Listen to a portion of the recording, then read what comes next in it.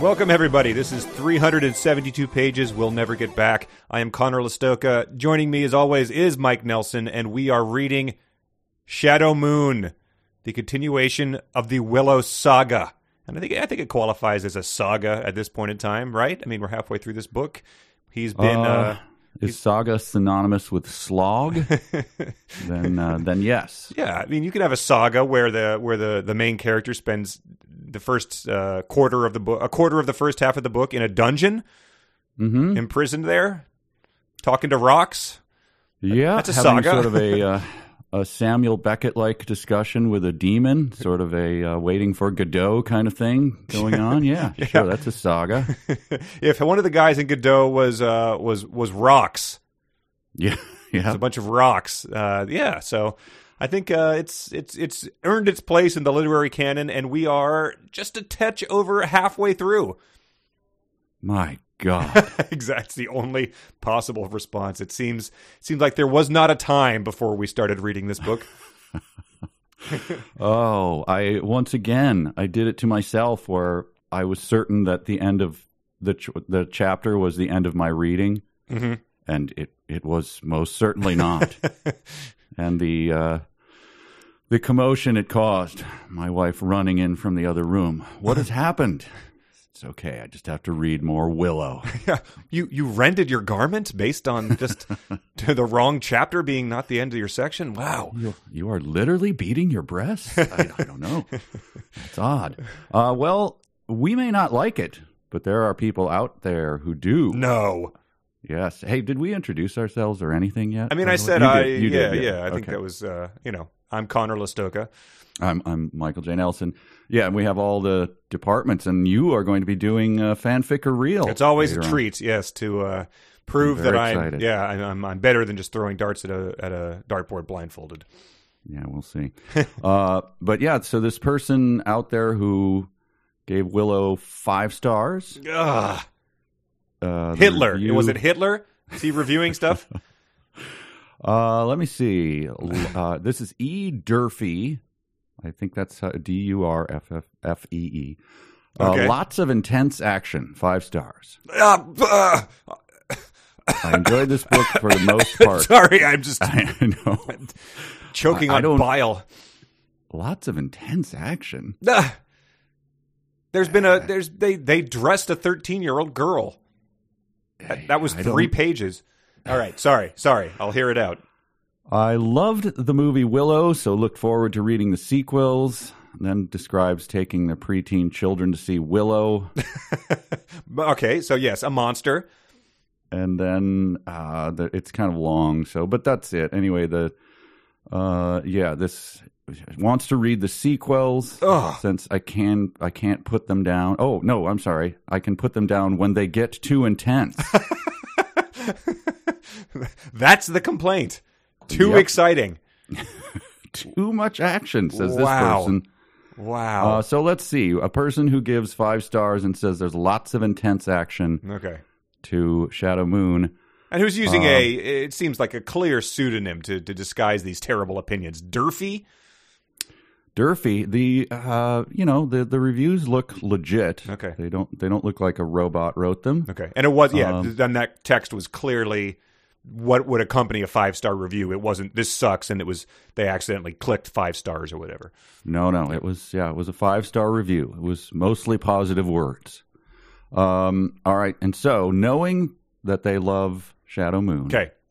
Summer Savory, 4 ounces, adds subtle herb flavor. Well, they have no taste, so that might be why they need to add herbs, but I would say 1 star. 5 stars. Glad to find this.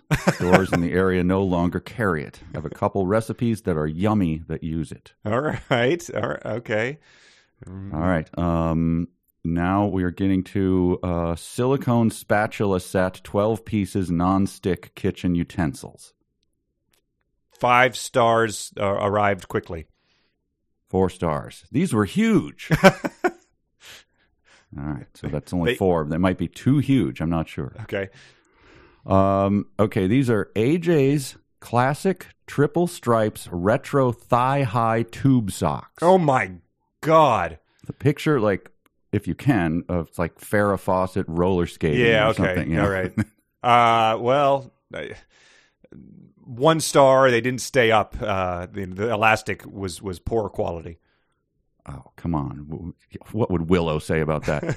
5 stars. Keeps you warm, but get ready. Don't take a big swig of coffee. Okay. I bought these for my 99-year-old mother who froze every summer when the AC was turned on. She really appreciated them.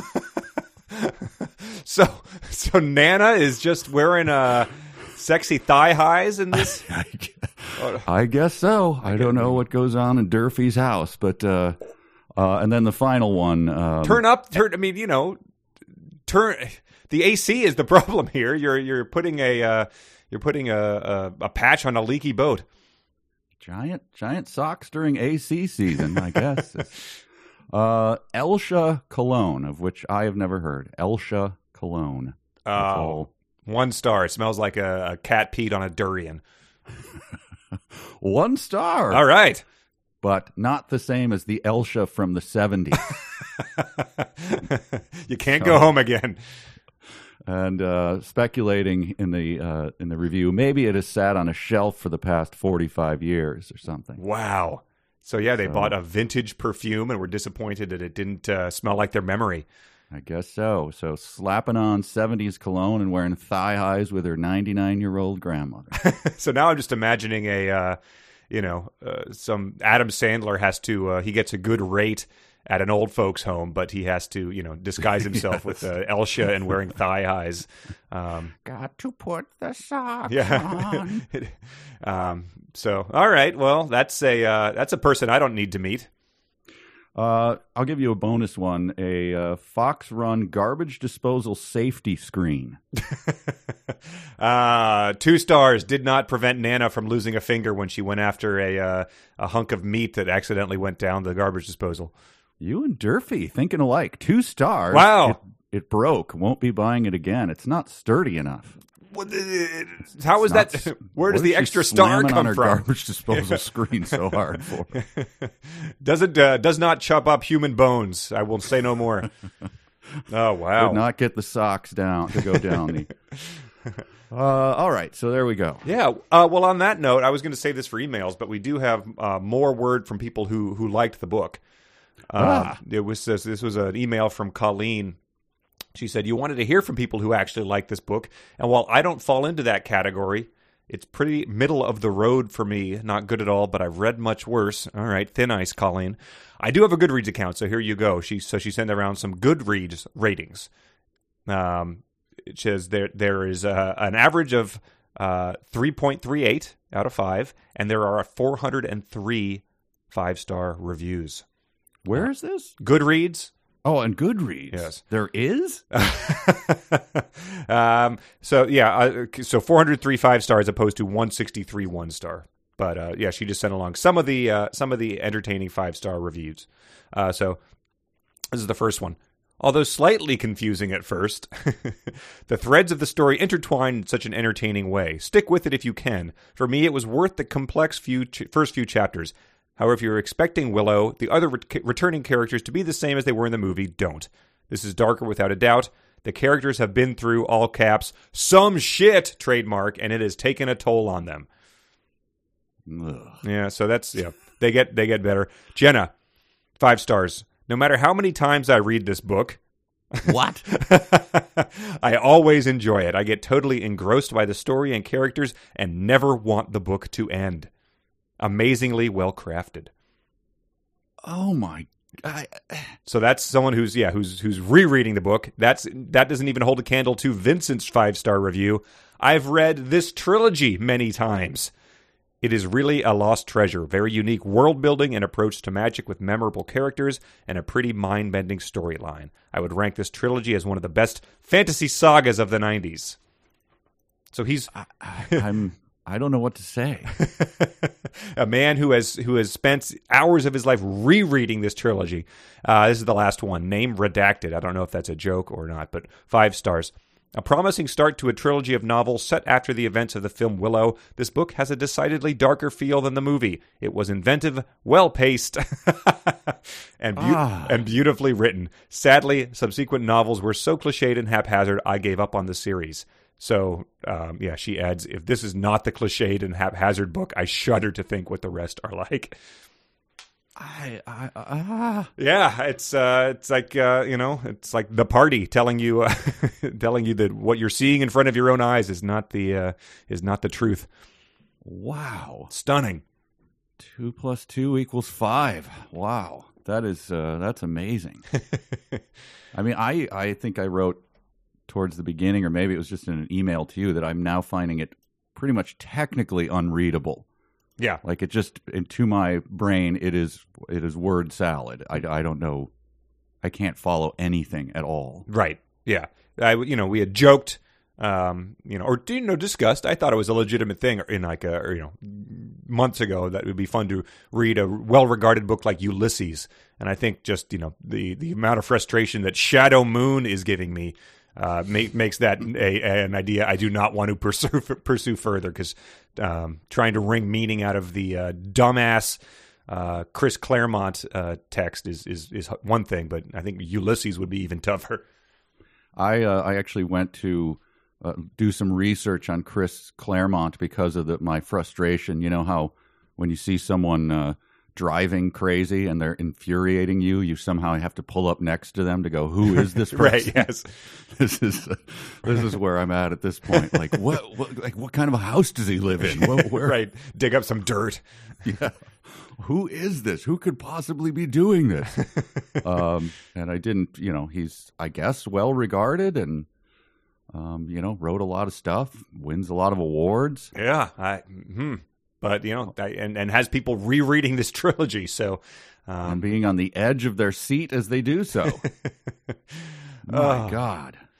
Well, I suppose it's time for us to examine why they're all wrong. Yes, and that starts with chapter 7 of this book. I forget sort of where this had left off, but it was him deciding he was going to, or the demon asking him to save the child. That's where it sort of left off. Right. Okay. Yep. The child, who is Alora, right? We figured that out? No, I don't think we figured that out. I think we were confused by it. There was a woman hovering above the ground while he was talking about his child. I believe that's the child. What? But he said that Alora was his friend when he first got there. Yeah, I think that she was, but as we see, the woman that he revives with magic CPR, I believe is the child.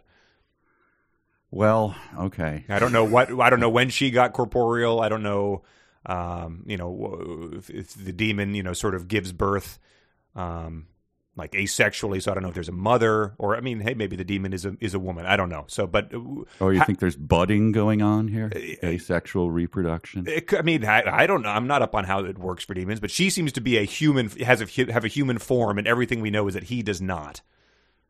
Because he talks in bold text, so that we're led to believe that is just a voice from the ether.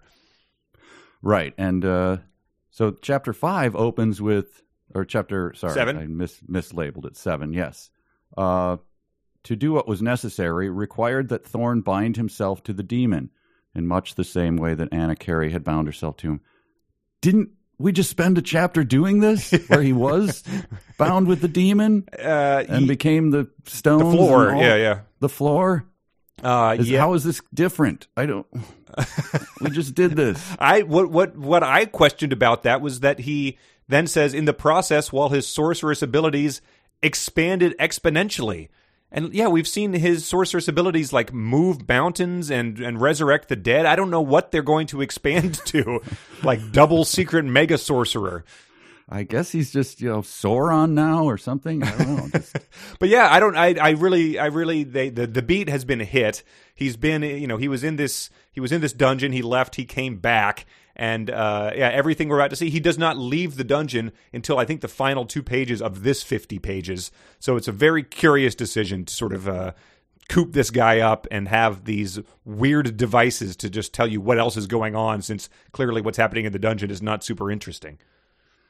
And man, the paragraphs in this too. When you're trying to figure out what's going on and you're looking ahead, and like I don't know if you can have your book there, but like the fourth paragraph is just a big, thick, fat paragraph, and it just go, God, really? Yeah. I don't know what's going on, and I have to read through this. Yeah, it's Dwight David Thrashian, and then he adds in a large percentage, like, I would say like 33% maybe of this section took place in italics. Yes, because when the demon is, I guess, transporting him to witness these other things, those are all in italics, so that's hard to read. And then sometimes you get bold, and I don't know if we've had bold italics yet, but I have the feeling it's coming. We get this is one of my favorite ongoing things, though. Memories in the fabric of the chamber's substance of more colors, more frames of being than he had names for.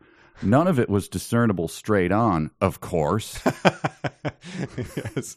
I mean, we're all thinking, of course, yes. I mean, go ahead and mention it, but yes, we all knew that, of course. Yes, there was another, of course, somewhere in this book that just reminded me of the ice cream bunny. Yeah, it's more stuff that he's unable to describe. Which we had certainly unable to describe it in any coherence. This was a very similar one. The demon is now, he's building him he's increasing his sorcerer's abilities, but it all is, like you said, seems like stuff that's happened before. But this said, for Thorn, it was as if he was suddenly immersed in a great ocean and able to observe all its myriad elements, currents great and small, moving through the deeps like rivers. This is all one sentence. Demarked not simply by force and direction, but temperature, each throwing off swirls and eddies that themselves formed strata in the water, the way a vein of minerals might within a mountain. So that is the author's efforts to convey to you what this feels like. And it is incoherent. It is essentially he's swimming, and then it has 4 additional sentences within that sentence. And you don't find that fast-paced? You're not on the edge of your seat? I can't wait to find out what happens next. Too exciting at parts. I need to take a walk around the block, a cold shower. Here's a part of it. I mean, this description of him melding with him goes on, and my God, I resented having to read it. But in the middle of it, this caught my eye. Certainly the cataclysm had been, though. Thorn had always doubted that any demon capable of wreaking such havoc on a global scale wouldn't have stopped there. It would gleefully have shattered the entire world. So this is a possibility at any time. There are demons out there who, if we don't stop them, will shatter our entire world. Right. And Thorn didn't. He doubted that he would have stopped there. So there are other demons, I assume. Right. So apparently this world is always right on the edge of being shattered by a demon. And that, maybe they should have saved the term cataclysm for when that comes to happen, if that's something they're living in fear of. Yeah, this is small c cataclysm, but it's not, though. It is of course uppercase cataclysm. But we don't get a sense of, that this demon has any desire to do that, because for the most part, he's like, seems like a pretty chill guy. Like, he is, cares about his daughter. He's, he seems to be helping out the good people here. He only eats, the people that are trying to murder or imprison or the death dogs. Yeah, I'm not really getting what's all that demon-y about him. What separates the demons from just sort of a force? Well, bold text is what mainly my main takeaway. But speaking of other beings, like the dragon kind of shows up. I don't know what is going on there. The dragon from the beginning kind of shows up. I have his name somewhere else in my notes, but we're led to believe that because Thorn hears the sound of wings so vast that each sweep could be mistaken for the pulse of a hurricane. And I've been lucky enough not to be trapped in a hurricane, but pulsing? Is that like what they do? Do they when newscasters are out, like, holding their poncho hood on, like, are they being like, it's really pulsing out here, Tom? The gusts are coming at 100-degree pulses at me. Like, seems like constant wind is more of the what a hurricane really brings to the table. I guess it hurts. But the dragon, I guess, shows up. but I'm not really sure what the takeaway is there. But later on, there's another dragon that is sort of at the ceremony, like the son of the dragon, which was also very hard to figure out. But the bonding continues, and once again he uses a terrible ocean analogy. He says he found his spirit cast once more into the wild ocean that was the demon's power. Only now it had become a perpetual maelstrom that for his own strength and skill he was unable to master. He knew how to swim, but only as a man. He had no sense here of how to be a fish, and so was swept helplessly away to the top of Elora's eyrie. Now, I had a note here. I said, wait just a damn minute. We just had a description of his swimming abilities. Yes. Yeah, it was something about... Does this sentence just forget that he was just doing this analogy before about like being plucked from the waters by the eagles and... Right, yes. So that was one before the one we just read. Where they used him for practice fishing. Yeah. And another one, he was a clumsy frog. I think that was another one from last time. Yeah. Yeah. So he had no sense of how to be a fish, even though we had just described him as a fish, and we had talked about his swimming, and so I just don't get what's going on. Yeah, I was working on a whole Willow has a lot of sense how to be a fish fan theory, and then this statement of he had no sense of how to be a fish totally upends it. Maybe it's like that dentist I had that one time where he was trying to numb me up, and his secretary leaned into the door and said his friends were waiting for him at happy hour at Joe's Crab Shack. This could be. It was the worst dentist experience I've ever had. But this could be like, my God. Claremont's office admin is like, yeah, Tom and Murph are the fishing trip's about to start, and he's just banging away like maybe that was just in the back of his mind. Right. Oh, did I do 2 fish descriptions? Well, too late. I mean, what? Who cares? Right. He doesn't know how to fish. He doesn't. I just want to go out there and drink some beer in a canoe. I don't know.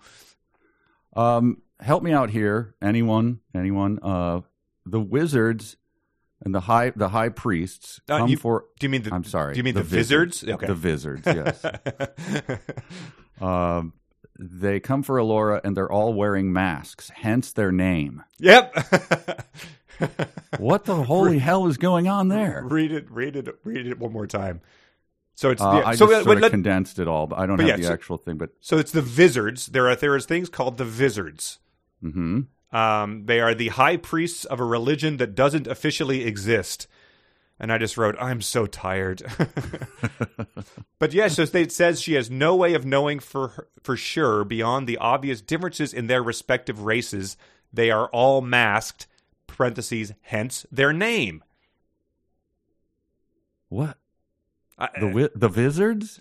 Yeah, so, why do you call them Vizards? Well, they all wear masks. Oh, okay. And is that a play on like the visage? Is that because of the root of it, the root word or something? Isn't there like the Grand Vizier? Like, is that a thing too? Like, that's sure. But yeah, they're not called mask guards. Yeah. Here was one that I just typed. The big FU. Oh, I think I've got one of those coming. He looked to his dreams, and it was there. Looked to his imagination, and it was there. It was at the heart of laughter. It was the radiance that eased the shadow thrown by grief. F-U. Yeah. Oh, it's like one of Jules' poems from the 90s. So anyway, the short story of the Vizards is that, I guess, for every 12 years of her life, she's about to turn 13, they have had people from each of the 12 realms come, and for 1 month of the year, so each realm sells 12 people for 1 month. One of them dons a mask and is sort of her attendant. So that's just a thing. It doesn't seem like it's going to be too important. But he had to become a floor demon / dragon / whatever to see that? Or yeah, I was unclear of whether he is still the floor at this point in time. Because he is observing all these things with assistance from the demon, which in the last section he did by becoming the floor. But this might just be the demon's outsight. I don't know. Well, it says he sharpened his insight for this. So I don't know. So he's swimming. He's a floor. Might or might not be dragon. Not a fish. Not a fish. Possibly a frog. Just the description. Yes. It's so yeah. He observes Anna Carey and Alora sort of back to back, and there was a sentence where I sort of got the sense he's just making it up. It says the more he used his talent, capitals, especially while he was coupled to the demon, and seemingly to the dragon as well, the wider and more deeply ranged his insight. So just as he's coupling, he's using his talent, he's also using his insight. It's improving as he's merged to the demon and possibly a dragon. Right. So is this this is like what's his name in his suit jacking into the Professor game, X? but then Neo? he's going into a chat room, right? Oh, Wade, yes. Wade, yeah, I think so. There was a chat link, chat room, all those different, there's different ways to parse it. Okay, so the dragon is probably like a chat room, but the demon is more like jacked into the game. Yeah, and then there's the hollow, that thing where he was the hologram of himself. Right.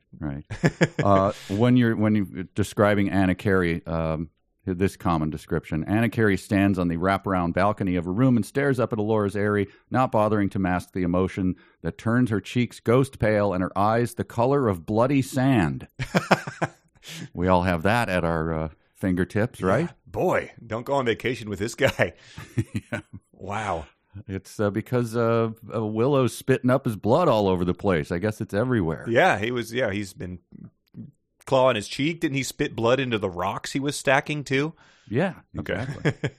I like this detail. So Anna Carey, she was mainly objecting to her father asking her to be a wizard, which I would too. But then we learned that it was really only a month's commitment. So it's like he's not asking you to join the Israeli army or go to a Peace Corps journey for a couple years. It's like really just a month anyway. Right. But we got this sense of him, this backstory that I wish had been expanded on more. Her father had slain men for less. He was a throwback to a harder age, which is fortuitous because these are bloody times. He fought a pitched battle on his wedding day and would have perished had his fiancée not led her own troops from the altar to his rescue. It just struck me as a story that was worth devoting more than a sentence to. Right, like, that's the action that had we switched to that and heard a story of people marching off the altar and fighting. The minister that is seems just like action. Yeah, looking at his watch, like no, he'll show up. Like fine, she drops the bouquet, picks up a sword. Like right. The bridesmaids who had just done the coordinated dance down the aisle do like a coordinated march off to battle. Each one has a mace and pulls out from under her puffy pink dress. All right. This is where I threw in the towel. I officially threw it in here. I admit I have no idea what's going on. Okay. When the burger, a burger within a public sitting room bites his thumbnail. The bluff Dakini, the same merchant Thorne saw earlier with the king's minister of state, spits it on a fire. Resonances of the deed and thoughts behind it pulsing through the stones of the palace, blurring Thorne's focus like a splash of water across a window pane. And then there's a dialogue of which I just I don't know what's happening. I give up. Yeah. Has value, damn it, the Dakini says. Her being here, the sacred princess, serves a purpose. Probably said the same last place she lived, counters his companion. I give up. I'm done. Yeah, I don't know who the burger is. He was not identified as such. If he was the two people we saw talking about like trade routes and stuff in the last one. Remember they were talking about tariffs, I think. How could I forget? It was. You do have to catch your breath. But yeah, I was curious. Like I didn't know what biting off his thumbnail. I mean, it could have been like a Tybalt biting his thumb moment that just he took it too far. When I saw biting my thumb, yeah, it's like that's the insult. Yeah, but I don't know what biting it off. And then throwing it on a fire. That seems like a weird spell or something. But they talk about, they said, your quote ended, probably said the same, last place she lived, counters his companion, equally rich with drink, unable to sleep, unwilling to leave, both men falling back on the traditional means of passing the time before tomorrow's ceremony. So is the traditional means of passing the time biting off your thumbnail and spitting it into the fire? That's world building, man. That's what they do. And then also the water on the windshield is just another great underwater swimming analogy. He's in the sea. There's eddies. He's not a fish, but maybe a frog. But he also has a windshield. He's got a window pane. Window pane. Sorry. Okay. Yes, but also veins of minerals running through mountains. So when you mixed your metaphors back in creative writing, teachers always yelled at you like, you can't be in water and also be a stone, or stuff like that. Yeah. This one is just bananas. Or you might be assigned a valuable best-selling fantasy trilogy with one of the biggest names in Hollywood. So keep mixing those metaphors, kids. But yes, the dragon comes back, I guess. Yes. Again come the sound of wings. The glory manifests itself in the form of a human child. Yes. More than boy, less than girl. Yeah. This gets a little weird. More than boy, less than girl, frame and age combine to confuse any onlooker, as to which wears clothes like a second skin that splinter the glow of hearth fire and candles as though the fabric is spun crystal. A marvel even to look upon, even as Thorn recognizes the child as the troubadour who'd spoken to him on the esplanade. So that's the guy that he was annoying, and Thorn Willow goes, "Hey man, I'm sorry that my friend is being such a jerk." Yeah, I guess so. His name was Kieran Denier, and you'll probably remember that name from the dragon who introduced himself as Callan Denier in the beginning of the book. Did not make that connection, no. But yeah, so he, I guess, is a son of the dragon, other form of the dragon, who's presenting himself now as a androgynous child for whatever reason. And I mentally checked out completely at this. At that same moment, Insight scattered his vision throughout the palace to show him whatever the demon saw. He stood his spirit at the woman's head. And I'm done. I'm dusting my hands like a dealer at a craps table, and I'm out of here. Right. Yeah. Good luck with the book, everyone. Insight scattering is a God. Yeah, it's very puzzling. He's also observing other people that we are led to believe we should know that we don't, like Cherlindria. Yeah, I had no idea. We have a woman who is like gay, wearing some lithe drown draped alluringly over her form. Settle down. But she's saying, "I stand second among the assembly to Cherlindria herself. Do not be impertinent with me." I went to the Willow Wiki. Cherlindria, I guess, is something from the movie. She's the Lally Maiden of the Forest. Her mate was the Stag Lord, who ruled all the beasts in Cherlindria's groves. And you'll appreciate this because we pick on George Lucas for his stupid names a lot, but this is insight into how they come about. The name of Cherlindria was taken from three people's names: Cheryl, the wife of director Ron Howard; Linda Ronstadt, a friend of George Lucas; and Andrea, the wife of screenwriter Bob Dolman. So wow, yeah. So Cherlindria is based on two guys' wives, and George Lucas was horny for Linda Ronstadt, so she got tossed into the mix. Wow. All right. Well, let's see. Jar Jar Binks. Yes, he was getting some pickles out, and he took him 2 turns to open up his jar jar. Yes, and then the Brinks truck was doing a pickup of the cash. It drove by, but something obscured the R, and he went, "Aha! Got it." All right. So. Here was another. Oh, you asked about the of course. This is about her bath. She goes okay. Oh, yes, yes, that's what it was. It's nowhere near her rooms, of course. Idiot. Yeah. Why were you thinking her bath was near her rooms? I was just, my teeth were clenched. I was just like, this. I swear to God, if this room is anywhere near her other rooms, I am gonna. I didn't. What is that? What is that serving? Of course, boggles the mind. I mean, I don't know. But it describes her bath. Yeah. And I thought, no comment about how much water she's displacing with her plumpness, huh? Yeah, I liked when it says when he observes her waking like a cat, and I was like, well, I mean, to be fair, a pig cat. Is at this point in time. But then she's streaking through the water like a fish. So we get more fish and more water. It's truly incredible that he spent enough time introducing a weird, furry man seal species, and then every time he needs to describe something swimming, he just says a fish. He spent a couple pages on words, and then it's like, but whatever, fish. Yeah, these otter people who actually live under the water. Right. This was good. It says, so there's a lot of time devoted to people. I don't recall if they were the Vizards or not, who are preparing Elora Danan for the ceremony. There is an attendant for each of her hands and feet, shaping the nails, filing them smooth, decorating them with paint. When they are done, others take their place to apply her cosmetics. And man, does she need a lot of that, because,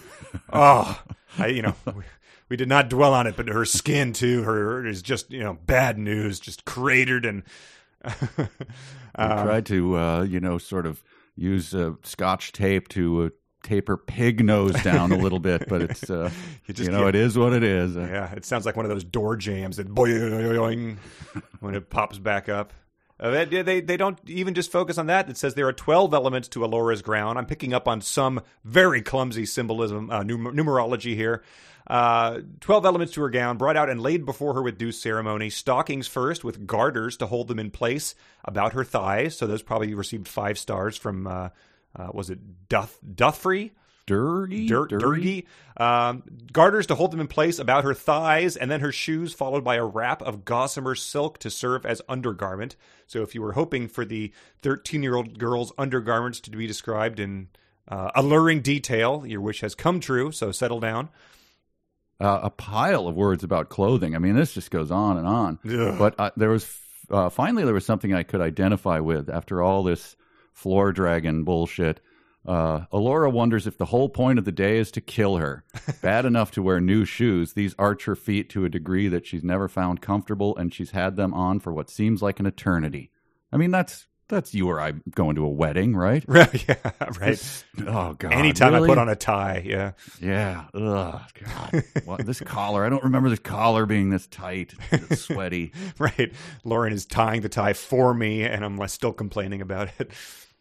And what was I think this was a past sentence. He placed his right hand on her temple, the other over her left breast, as gently as if he was her lover, and leaned forward to touch his lips to hers. He blew a puff of air into her mouth. Yeah. That's the magic CPR I was talking about. This is for the demon's child, who I believe it's revealed is nude the whole time. This is the one with the close-cut hair and who's floating? I think she was floating, but I think then she's on the ground. I mean, I don't think he's giving CPR in the air. Okay. But yeah, he's groping her and smooching her. The demon is just sort of sitting back and being like, yeah, that's right. But is this happening contiguously with the descriptions of what's going on with the sacred princess? Well, I was confused by that, and it seemed like the demon was confused by that as well. It says, then another thought, given voice with surprising force and focus. You see everything within the palace walls, am I right? You are the palace walls? The demon says, so? Thorin says, can you find me the one they call the Magus? Elora's protector? And then the demon says, other than yourself, little mage? So even the demon is confused by this nonsense. He doesn't know who's who, doesn't know what he can see or where. So I have no idea if this is all happening at the same time, or if he's taking breaks from observing people, or if it's all just happening, at the same time, like Dr. Manhattan. It's puzzling. Yeah. It's all just a pile of words to me. Here's one of their best jokes, though. Says Anakiri, don't call me that. I've told you 1,000 times. Highness will do. It's an old joke between them. He has permission to call her by name, properties be damned, though he never does. That is I get that one. Yeah. And, The brownies sort of nod respectfully at that one. They're like, "Yep, you bested our wits, sir." And it's an old one. That's how good it is. That it's, that's something to be kept around. Don't call me that. I've told you that 1,000 times. I mean, it's funny. It's funny. We're all laughing, but come on. While they're off having a laugh, that's her and her. Was it Trombley or something? He had some funny name. Jombry. Jalopy? Is it Jalopy? So she's having a laugh with Jalopy. They are still dressing the girl, and Clucas is getting in really, really deep with these details. Really deep. She has no breasts to speak of. She's still far more girl than woman, but the corset gives her the illusion of them. Over that goes an undergown that hugs what passes for her figure all the way to her ankles, effectively hobbling her. So just if you're doing like a, Toddlers in Tiara's beauty pageant, don't ask either of these guys to be a celebrity judge, would be my advice. Yes. I just had just a big question mark around that one. Am I right? Where's this going? What is this? What is the point? Like, I didn't assume that the 12-year-old was going to have much of either of those. So like, I also didn't care to really be thinking about it. So yeah. And at one moment she's a pig and just this vile, and then she's darting through the water or swimming through the water like a elegant fish. And so not really understanding. Whose is this? This is I won't read the whole paragraph, but it is a giant paragraph. Hers is a less overtly martial presentation, cotton and fine wool, but no leather save for gloves and boots. Her trousers are snug to her ankles, with a stirrup hooked over the arch of her boot to keep their line taut. She normally wears white, not so today. Her uniform is a rich royal blue, and I'm not kidding, more like deep words. Water, ocean than sky, with a broad scarlet stripe. Yeah, I took the whole thing. Insane. The tunic covers her hips and fits as snugly. Stand-up collar, horizontal lines set at intervals. It's amazing. We're not done with her collar. On her collar, in case you were wondering. So I think that's Anna Carey's outfit, which is presented for some reason in as much detail as a feast was in the previous section.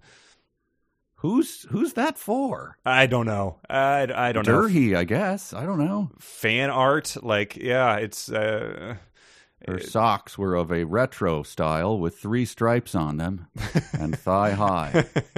During the air-conditioned months, Anna Carey wore them. I suppose it could just be like if you're, if you're going to Comic-Con and trying to pick the one character no one's ever dressed as before, this could be your detailed guide to doing that. I guess so.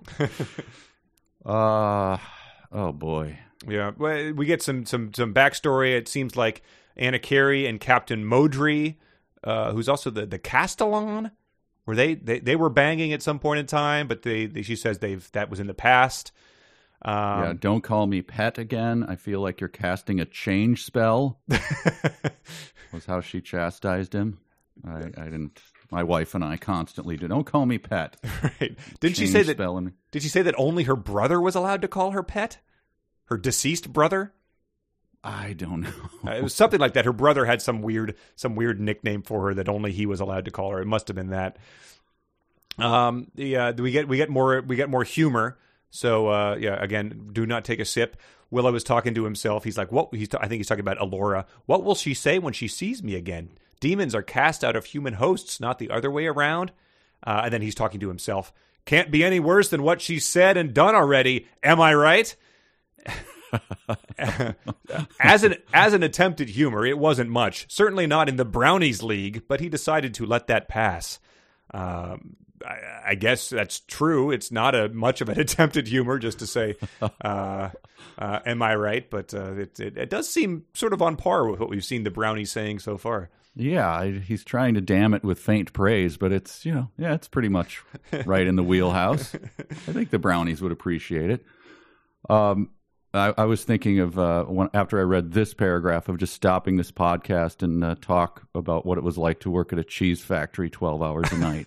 Because there was sweat on his face, but he couldn't break contact with either hand to wipe it off. He wanted to sleep and remembered a day, an age past, a lifetime gone, spent hefting bags of seed corn to his barn. Each had been as big as he and weighed more. The only way to carry them was to bend his body double and use the back as a barrow. He didn't hurt while he was working. He simply got more and more tired. And on it goes, describing basic work to us. That's right.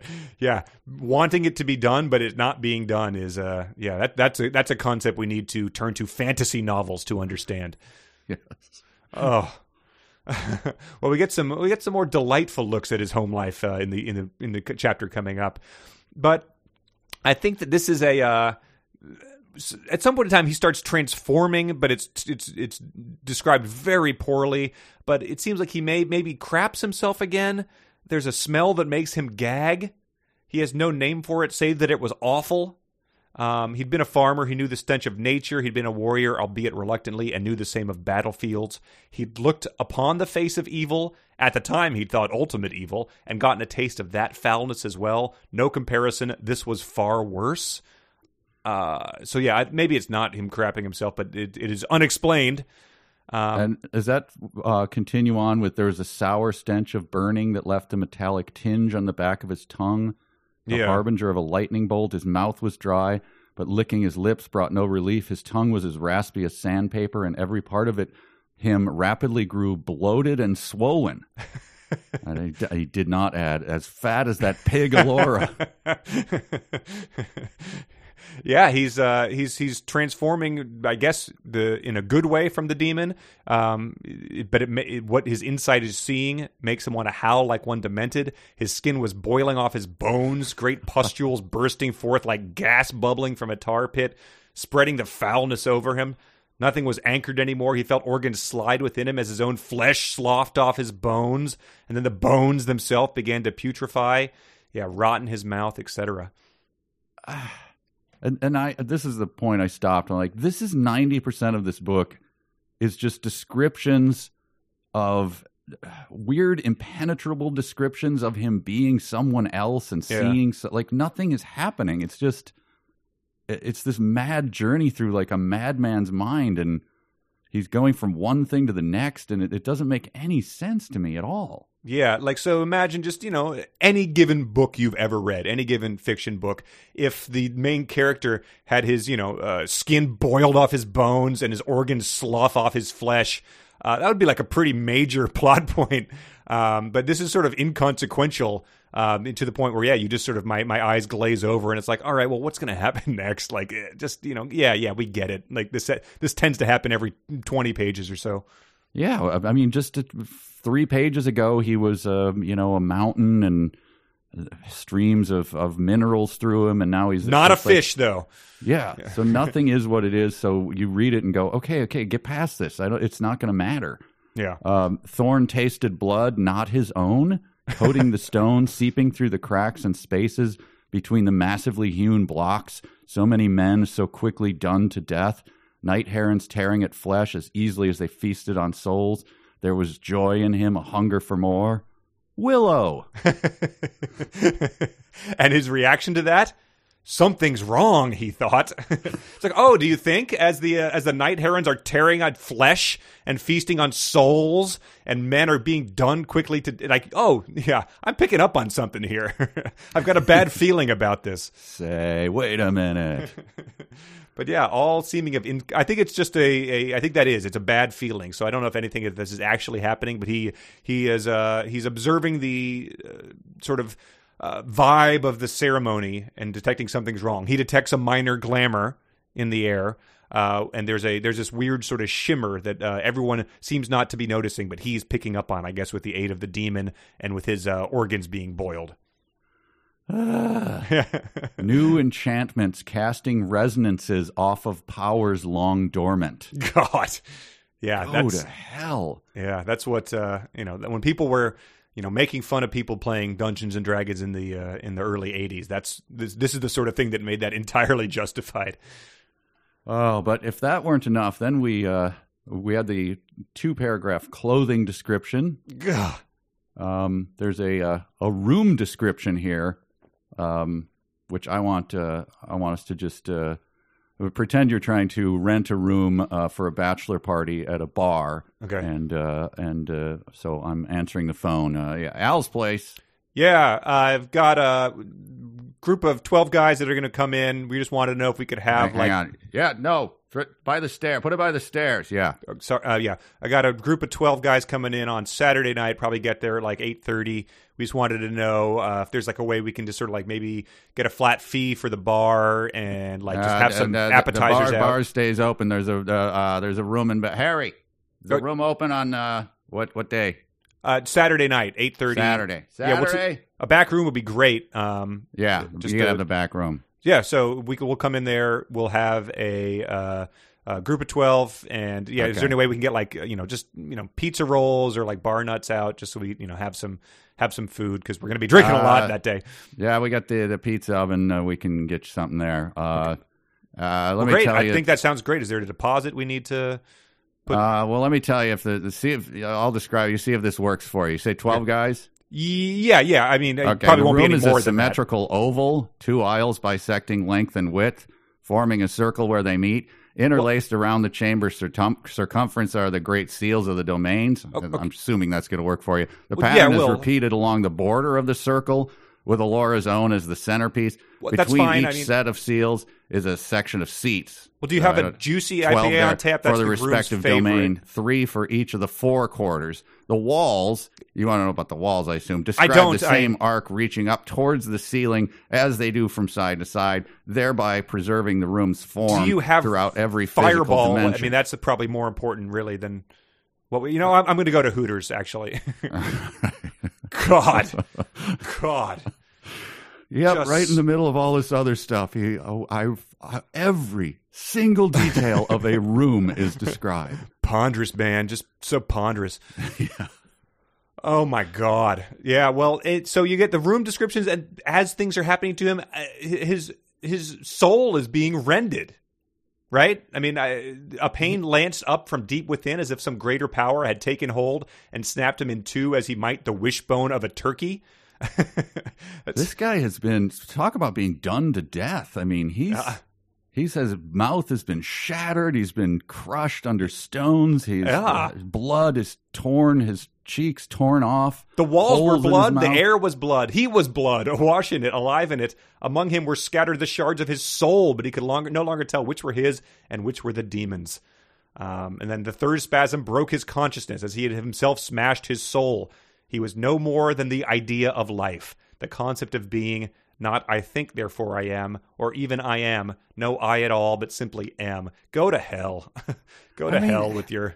Yeah, I know. He started this garbage at an 11, and he keeps trying to up it. It's like, you've already described him being torn to every molecule has been shattered like 100 times. Yeah, you really need to save that for some sort of climax. Otherwise, I don't know what's going to be happening by the end, but, unless it involves, extreme genital torture, it's going to be hard to get a rise out of me.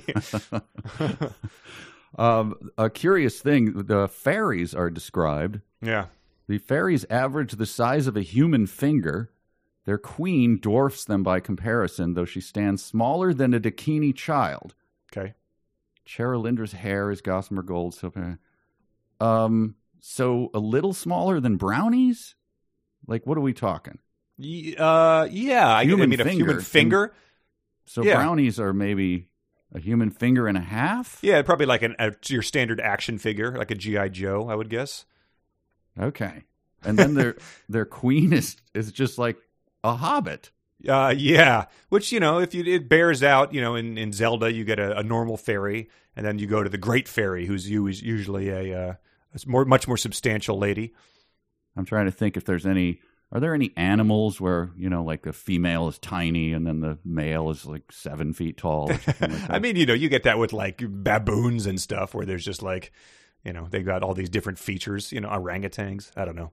Yeah. But yeah, there was also this about Cherlindria. Every aspect of her seems to float as though she moves through water, her gown layer upon diaphanous layer, creating the sense of what lies beneath without revealing a thing. So we've got our two horny authors just sitting there trying to fit in wherever they can. I guess that happens in Star Wars. Not occasionally. You get Slave Leia. You got that time in the prequels where like Natalie Portman just like a monster rips at her clothing and it just pretty much like, tears off her midriff. Like that perfect rip of the midriff. Yeah. The chapter ends with a twist and finally a little bit of reveal. But it says, when the room quiets and eyes grow once more accustomed to the less dramatic illumination of the candle glow, Thorn beholds Willow Ufgood standing in the doorway. Da, da, da. Yeah. So finally we get a little bit of sense of what might be going on with these dual magi, all this nonsense. So there is I think we called it an episode or two ago, like, is there just a fake one of him that's been taken his place somehow? So that appears to be what the case is. Well, they could not have made that more foggy in the way they presented it. Or seems taken like a pretty straightforward, wait a minute, there is a guy? Right. They made it so obscure. They just really did the dance around it. More on that later. We'll throw you in the dungeon for now. But right. God. Before we start, is that it for that chapter for you? That's it for me, yeah. Why don't we put you in the dock with a little... I'm ready. Real or fanfic, eh? I'll rend my soul and settle into the hot seat. And now I bet they bitching cause my flow switching, trying to tell me what to write about some fan fiction. Can't they just be happy? I no longer have to face eviction, that I'm living out my life, I'm living out my... Well. Connor, how do you feel? I'm confident. There haven't been a lot of... no stunning successes in this round, but I think I'm going to be able to see through some of these because I read them so often. I learn what these people are trying to do and what they're good at, what they're not good at. So sure. I mean, you've read and reread Shadow Moon, and you can't wait to read the rest of the trilogy. Sure, yeah. If they try to pull a fast one, putting in something from the third book of the trilogy, I'm well ahead of you. So, all right. Well, we have 5 submissions. Okay, and once again, for the uninitiated, these could either all be real, or they could be fanfic, or it could be a mix of the two. It is Connor's job to sniff them out and identify which is real. Our people on Patreon have written these in and are attempting to fool him, so we'll see how they do. Yeah.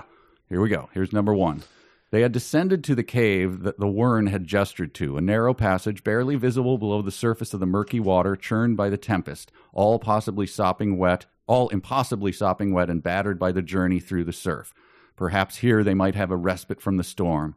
The last to arrive, Thorn noted that everyone was silent, shuffling, dripping in the surprisingly dry and warm chamber. The quiet Thorn thought at first was concerned for Morag, who still clung to life, but looking around he saw the room opposite filled with Wyrn of all shapes and sizes, all shades of chestnut brown to burnt umber fur, all staring back at them.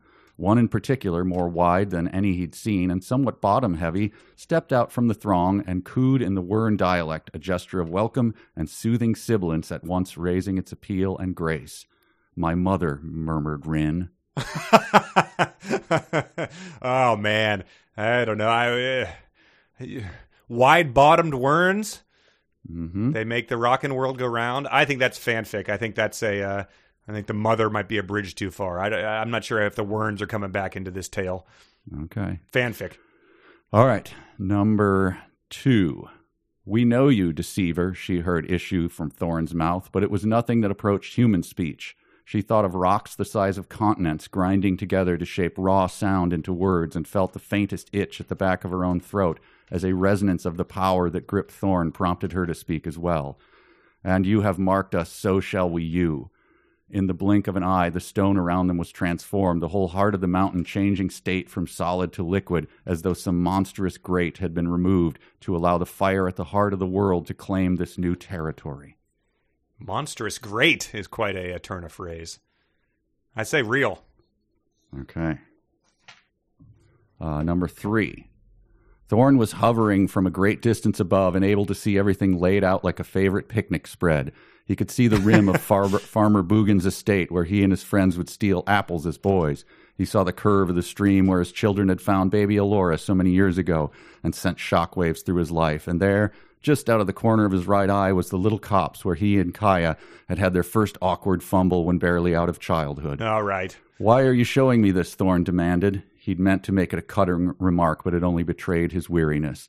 I'm offering you a second chance, the deceiver's voice responded. This is the life you always wanted, Willow Ulfgood. Yours was not to make queens or shape the destinies of worlds. Give me Elora Danan, and I will give you back your home that was so cruelly taken from you. Wow. Well, I thought the sex was a sure sign of fanfic, but that's sort of the theme of the early part of this book, is leaving behind that pastoral innocence, and so he wants it back. I'm going to say fanfic still. Farmer Boogan, come on. All right, this is number 4. His insight allowed him to see the vizards the demon described attend Elora, tying first her hands, then her feet, finally strapping her head down to the ceremonial perch. Her mouth is gagging and her eyes covered. She is deaf, dumb, and blind to everything going on around her. They stride past her, touching, poking, pinching any part of her they can reach, causing pain. He sees her as if in a dream, trying to wail, to thrash, scream at them to stop. A lock of hair is snipped off, and the pain of its loss robs him of breath. The king oversees all from his throne. The girl will fulfill her purpose voluntarily or by force. Man, well, we sort of have seen the ritual already interrupted, right? So I'm going to say fanfic. All right.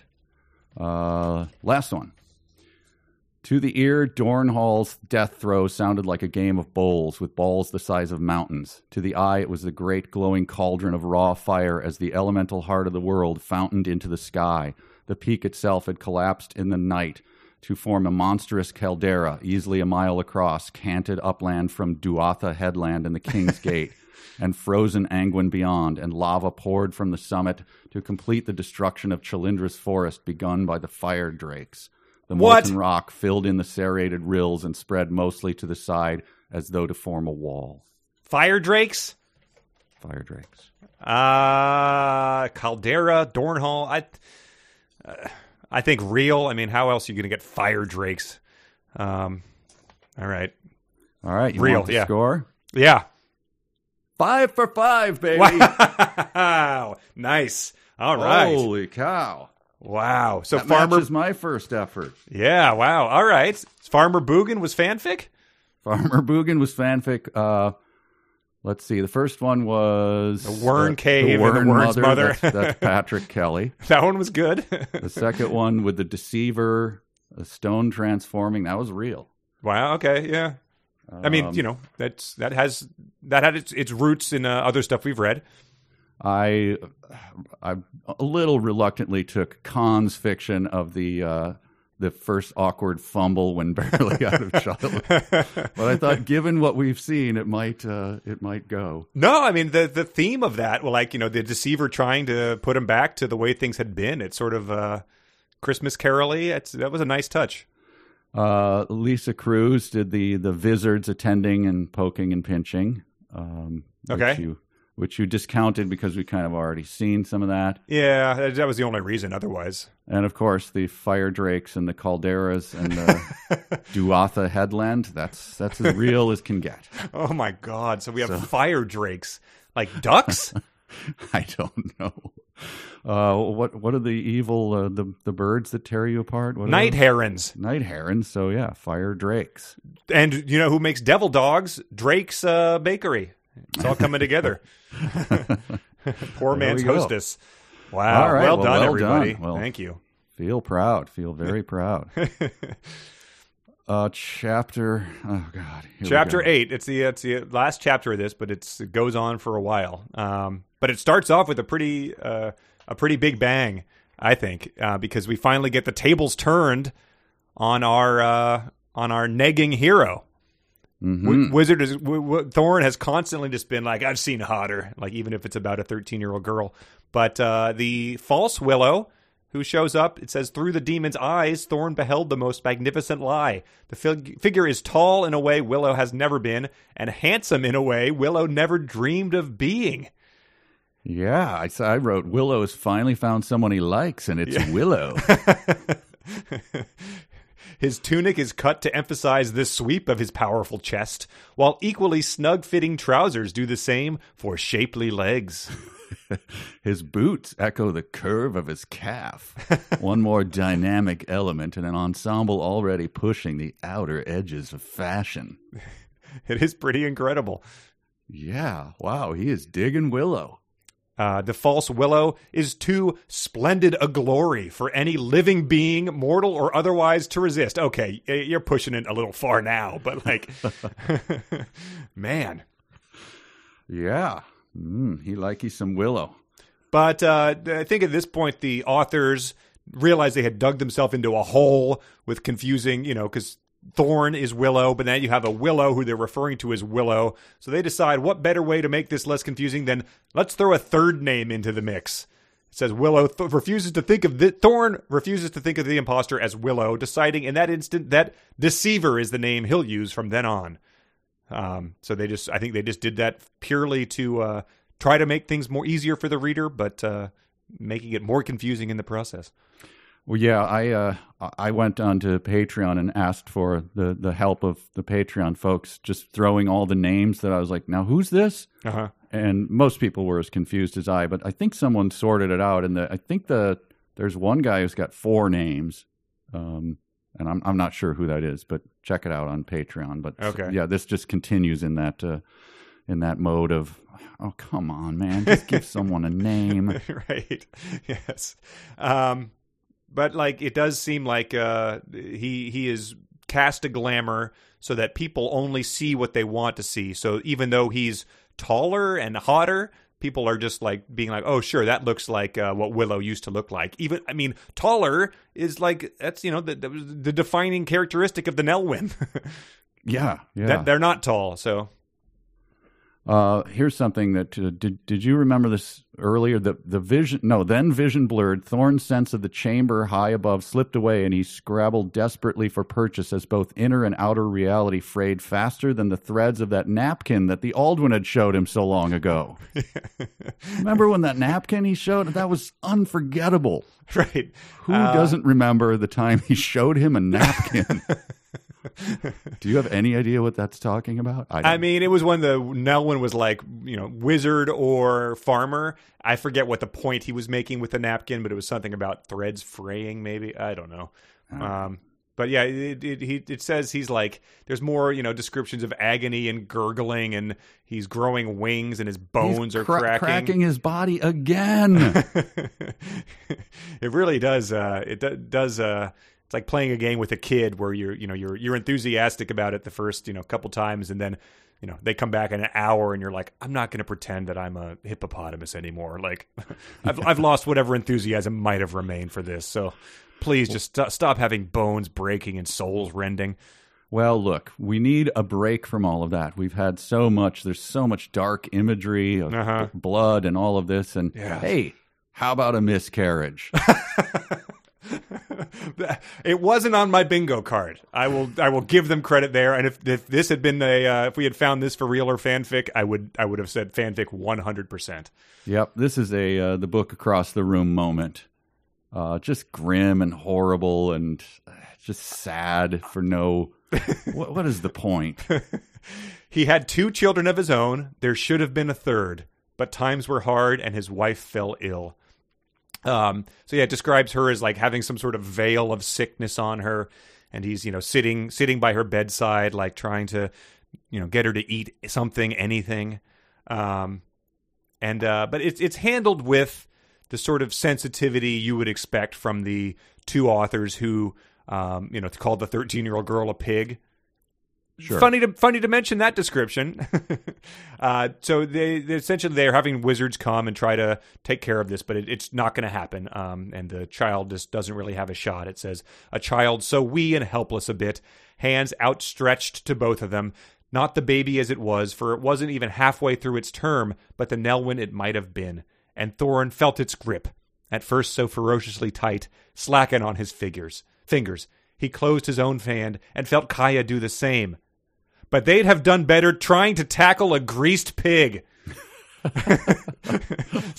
so that's the description of they have that one moment of touching their newborn but doomed infant's hand, but then a greased pig analogy is how they opt to describe it, shuffling away, never to be.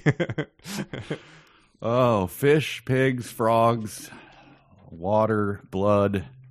But we're quickly out of that, and we're back into like foulness and Well, before we leave that, have you? I want to grill you on something live on the air. Okay. I know the answer, but are you familiar with the comic strip Loss.jpg? It's a sort of a meme from a decade ago. No. So this is a guy did a webcomic called Control-Alt-Delete.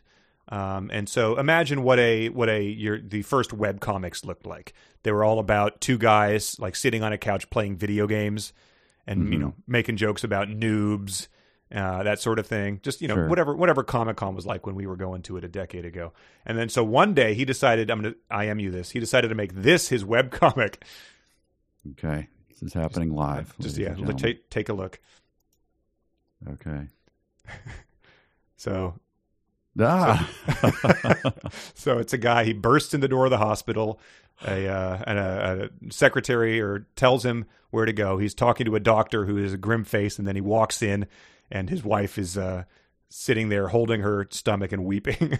Oh my gosh! So it was roundly mocked and parodied. So because obviously this idiot misread his audience and misread what the mission of his comic was, but seems very appropriate for this wedged in scene into Shadow Moon. That took a turn. So if anyone out there is up to the photoshopping of of Shadow Moon themed Lost comic, we will be retweeting those as they come in.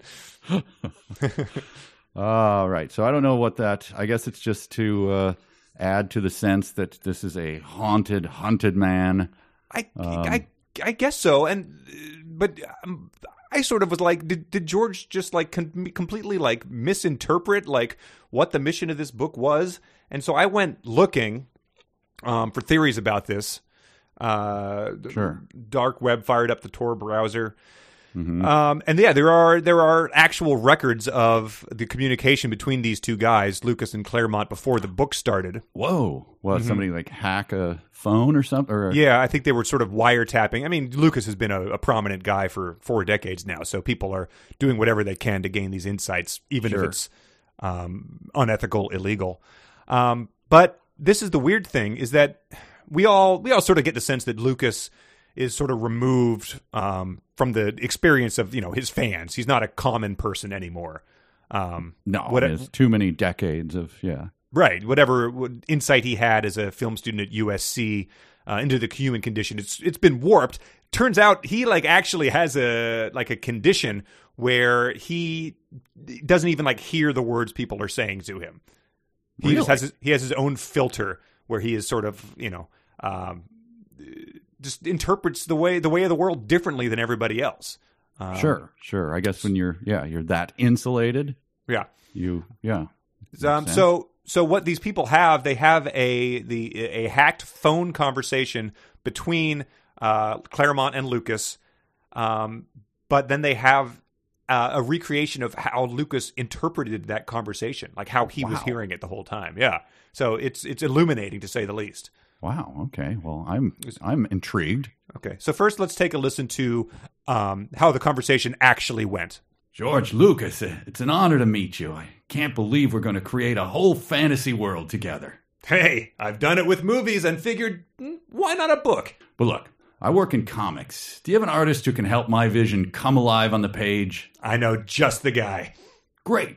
I really think this book has potential. I mean, 10 million copies sold could be the ceiling, but I'd say making the New York Times bestsellers list would be... the floor! Exactly. But I don't want this to just appeal to your stereotypical fantasy fans, grown-up male nerds and stuff. I want a diverse readership, like... 13-year-old girls! Yeah, and who knows, if this book is a success, we may be able to sell Shadow Moon merchandise. Underwear. Well, sure. Hey, you know what sells. Can you show me any data from the Star Wars merchandise sales? Figures. Yeah, have your people send over some figures to me to pour over. Say, they make a lot of those toys in China, don't they? That must be a headache. Tariffs. Oh, don't get me started. Seems like sometimes Congress loves tying things up with pointless regulations. Yeah, why use one when you can use dozens? George, this may seem like an odd question, but what's your favorite Four Non-Blondes song? I have no idea. What's going on? Oh, me too. Hey, I think this is going to be the start of a beautiful friendship. Me too, Chris. Me too. So yeah, that's how the conversation actually went. Like if we were in the room with him, that's what we would have heard. Now let's take a listen to what George Lucas was hearing as he was responding to Chris Claremont. So I think you'll see that it goes a little differently. George Lucas, it's an honor to meet you. I'm really looking forward to letting down some fans. Hey, I've done it with movies and figured, why not a book? What did you say when the studio said, we need a charisma-free dope to play Anakin Skywalker? I know just the guy. Great.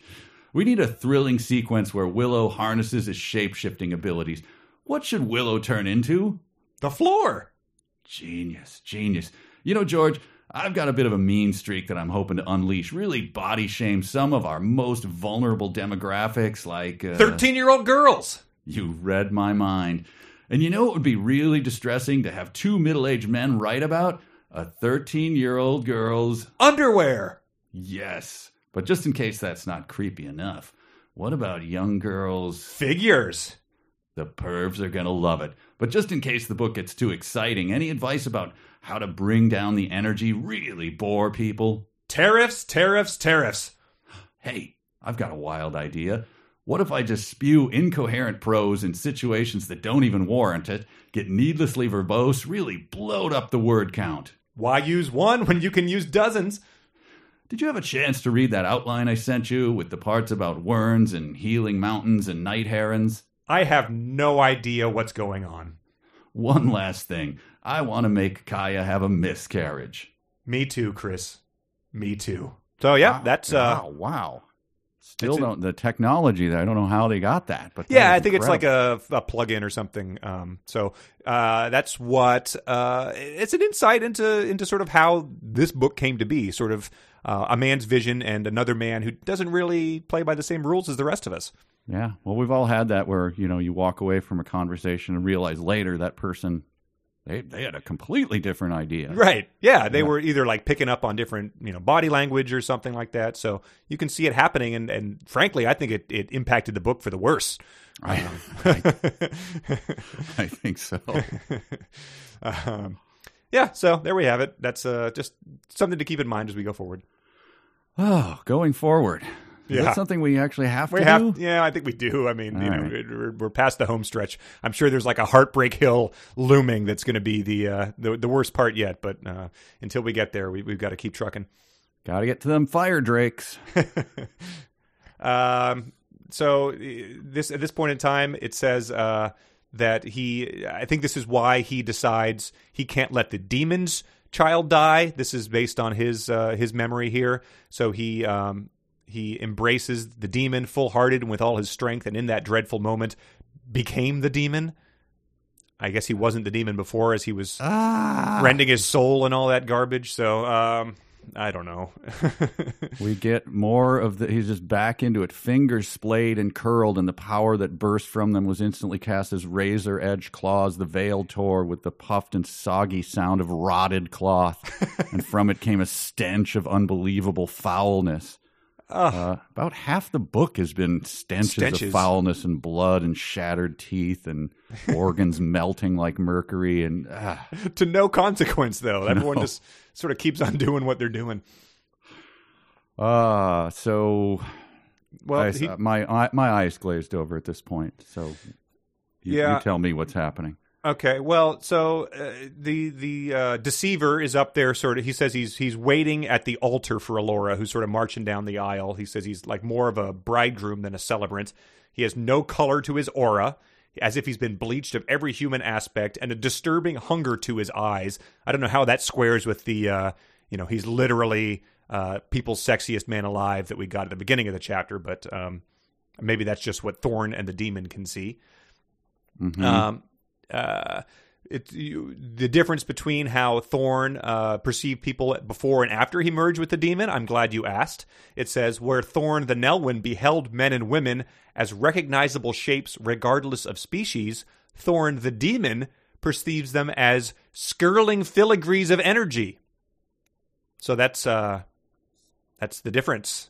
That was my note. Is like sometimes when I'm at church, that happens to me. I stop seeing them as men and women and see them as skirling filigrees of energy, whose power, great and small, some wholly self-contained, while others burst forth to tangle with those around them. It's like how you know when you say a word over and over again, it starts to sound like gibberish. Sure, I think that's once you just keep seeing people over and over again, you just start seeing them as skirling filigrees of energy. Right. All right. And then I just have another what in the name of God is happening here. Hands not hands slipped again, and Thorn hesitated, torn between two demands of equal weight. Alora's danger on the one hand, the demon child's on the others. The doors began to open. He knows as certainly as he knows anything that Alora is doomed if she steps inside the chamber. He knew as well that the demon's child was doomed if he didn't act at once to complete the spell of resurrection. Silence within the hall, a greater silence on the streets without, as the entire populace seems to hold its collective breath. So are the people who live there are aware of this choice of between saving the demon's child? Well, I think they're up there sort of like, looking around and like, waving in front of their nose, being like, what is this stench emanating from that's got to be coming from somewhere. It wasn't me. Wow, what did we serve at that banquet? My God. But he says it was no choice, really. He decides he's going to bring the demon's spawn back to life. I don't know how he knows that it's sort of one or the other. I don't know why it's no choice, really. I guess that's a flashback to why they told the whole miscarriage story. But he decides he's going to bring the demon back to life. Okay. And so he does. He brings her back to life. At that same moment, a guard comes down with a death dog.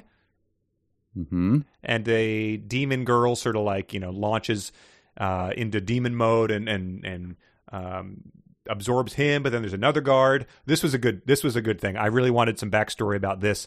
Thorn is going to stab the guard. It says, by rights, the blade should have glanced off with no damage done. But Thorn did his own forging. He'd spent the best part of a year underground, apprenticed to the mountain folk, a branch of the Nelwyn tree that worked metals instead of soil, learning to do it properly. He spent a year apprenticing with the mountain folk, and we did not get 50 pages devoted to that? This guy. I mean, I guess you save stuff for the prequels, but like, man. That would be like, this is a fact you probably don't know about me, but for a year, I was a manager of those check cashing places that that are near... where you give plasma and stuff like that. Sure, yeah. The bad part of town, next to the card parlor and stuff. I'll sometimes reference that, and people will go, "What? You worked as a manager of?" That's something you want to hear. How in the hell did that come about? You apprenticed under the mountain with the mountain folk? Yeah, for a year. I thought I knew you. What is going on? Yeah, it's sort of like, when you come over and you're like, oh yeah, these are the coffee beans I roasted myself. People are like, you roast your own coffee beans? I'm like, oh, it's it's not a big deal. I just have been doing it for a while. Yeah, I do. I've been doing a little of my own forging lately. I feel like the mass market blades are just they don't have the same level of care put into them. They don't hold an edge. So doing some smithing. Yeah, I was that was the year I was a sportscaster on CBS. No, it's nothing. Get past it. It's not important. Oh, yeah. So they stab the guy. They sort of absorb him into the darkness. There's another guy who's about to kill them. But Garen appears and chops the guy's head off with his, I presume, also self-forged blade. Like Willow probably got him into it, Garen says this puzzling thing, but maybe I'm just, again, glazing over it. They're killing the lions, Garen said hoarsely, tripping over his own feet as he made his way down the stairs. Yeah. What does that mean? I think like the Lion Guard is who was, they're like the police, I guess. There was something about the Lion Guard in like earlier, just sort of a tossed off mention. Okay. And then unattributed lines come one after the other. Cut them down like butchers, them and their damn birds, the herons, Drumheller, what's happening? Nothing good, I fear. None left of ours to try. Only reason I'm alive is... anyway. Could have been worse. Pathfinder, are you hurt? Bumped and bruised. I just don't know what's going on. They're unattributed. Yeah. I don't know what's happening. Yeah, especially because there's now, there's bold text, there's italics text, but there's nothing to indicate here whether they're talking to the demon child, whether she warrants bold. Whether she can talk, I'm not sure. I just like that he's describing night herons, pecking at souls, people being cut down by butchers, and feels the need to add, and it's nothing good happening up there. Here's another puzzling moment. Garen sees the demon's child, right? And says, "Blessed Alora," he squeaked, "she's got no clothes." Huh. Is that just a holy cow? Oh, yeah, I guess it must be, unless she looks like... Why would he use that? Yeah, Blessed Alora. Especially because we were confused about whether the demon's child was Alora or not. That was a legitimate point of confusion. Oh, it's so fast-paced, I can't keep up. Well, here's another question I have for you. Garen says, hey, the only reason I'm still alive is that I followed these gobshite yabos into the old keep. So I was wondering if your fundraiser for Star Wars hits the $5,000 level, is Gobshite Yabos the character you're going to dress as from Star Wars? It's certainly on the table. I hope there's a 4-paragraph description of the clothing so I can really nail it when I do it. Yes. And we get 2 more names. We get Garen sort of comes up and addresses the demon's daughter. She says her name is Corey Banafin. Garen Havilhand, a pleasure. So we just get, you get the sense that they were just trying to one-up each other with the stupidest names imaginable. Yeah, that is incredibly stupid. And someone, I think, listener Janelle pointed out that it's very close to Corey Banoffee. Oh, yeah. Yeah. Wow. So she's named after a revolting pie. I think I stopped reading at this point. I honestly think I did. I'm looking at it, I'm like, I don't recognize this at all. You went into a fugue state? I think so. I think you're on your own. Well, he says that he wants to escape. The demon says, my powers are limited. I can't do I'm able to do anything until I can't do anything more. And so in order to make his escape, I don't know why he can't just escape with Garen and all those other people, because Garen seemed to get down there pretty easily. But Willow has to start pondering the stones. So he starts sort of just staring at the stones and really getting in deep with them. This is something that struck me as it would be kind of boring, but evidently he makes enough of a connection with them that he starts weeping as he's looking at the stones. It reminded me of when Mark Wahlberg in The Happening tries to apologize to a plant. Oh, you remember that? There's like a great actor's monologue as he apologizes to a plant that turns out to be rubber. But he says he reached out to the stones, presenting himself to them as supplicant, requesting safe passage, promising to do them no harm, and asking the same of them in return. It was a tedious exchange, you don't say, for the stones were by nature deliberate, and made all the more so by centuries of comparative dormancy. So again, the person who says too fast-paced was, I guess, just left, flushed and breathless by this tedious exchange, waking the stones up for the first time in several centuries. Wasn't he, having been the floor, able to bond with them? Speak pretty, he probably picked up a few of their words when he floor. Yeah, like my cousin who volunteered in Turkmenistan. I'm sure if she meets a Turkmenistan resident, she can bond with them over that shared experience, even though it's been a while. I'm sure he could be like, "Yeah, I was a floor. Oh, well, you were a floor. Oh, what kind of floor? Stone floor. Oh, wow, me too. Yeah, hop on in. Stop weeping and hop on in." Yeah.